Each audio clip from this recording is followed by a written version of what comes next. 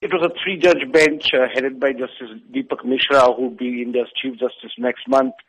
They said they will not interfere with the verdicts given by earlier courts in this particular case, and then they confirmed the death sentence handed down to them by Delhi High Court in 2014. The three judges described it as a rarest of rare crime, the manner this 23-year-old physiotherapy girl was gang raped and then murdered, and then they handed down the death sentence. Now, what was unprecedented and never seen before was that the courtroom burst into applause.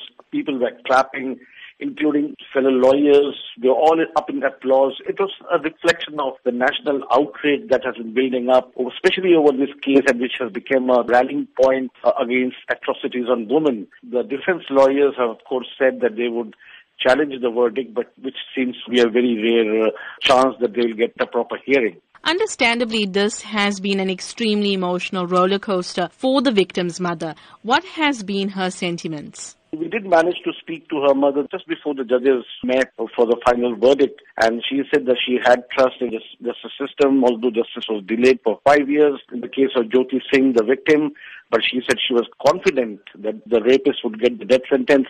And while the judges were reading out the injuries that the girl suffered during her gang rape, she sat there weeping. When they came out, the father seemed more composed.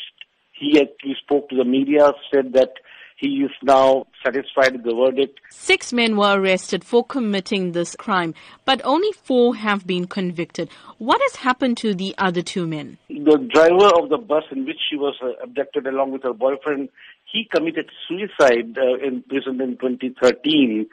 And the 4th man, who was actually a juvenile, and he was sent to a reformation home for 3 years and was released in December 2015. Now, I spoke to Maneka Gandhi, the Women Welfare Minister.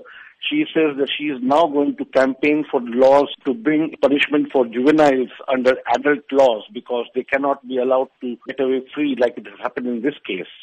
Now, the sheer brutality of the case shocked the world with several protests being held across India, particularly in Delhi. So has the situation improved after these mass protests? I'm afraid not. I mean, despite the celebrations that we saw today, which included the metro train drivers hooting their horns, cars, motorists honking, and people giving sending out all sorts of messages.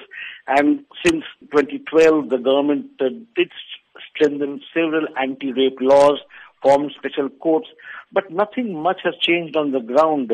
Last year, Indian police stations registered 327,000 complaints by women. The number of kidnappings in 2015 rose 5% to almost 60,000. And in India, 24 women are raped every day, 1 every 6 hours in the national capital.